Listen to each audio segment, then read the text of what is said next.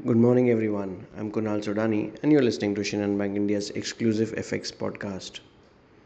Inflation eased significantly in Germany in March on the back of low energy prices, but was above forecast, adding pressure on the ECB to further tighten its monetary policy, which pushed euro-dollar pair above 1.09 levels.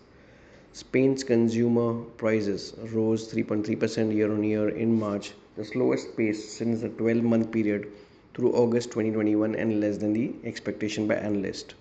The number of Americans filing new claims for unemployment benefits rose moderately last week, showing no signs yet tightening conditions were having a material impact, that is, the credit conditions on the US labor market, which still continues to remain tight. Federal Reserve Bank of Boston leader Suzanne Collins said inflation remains too high and recent indicators reinforce my view that there is more work to do to bring down inflation to 2% target associated with price stability.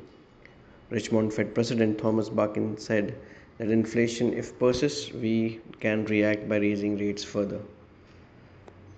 If you talk about Neil Kashkari, he also said that we have to bring down inflation. In terms of important data points, we have German retail sales month-on-month data. We have final GDP quarter-on-quarter for the eurozone. CPI estimates for euro. We have GDP month-on-month data for Canada. Most importantly, our core PCE price index for the US, Chicago PMI for US, and ECB Christine Lagarde, President, will be speaking today.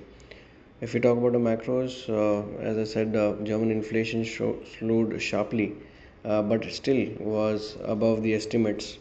Will push pressure on the dollar index to move lower, which happened. Dollar index moving around 100 to 10 levels. Brent crude prices consolidating around 79 to $80 per barrel.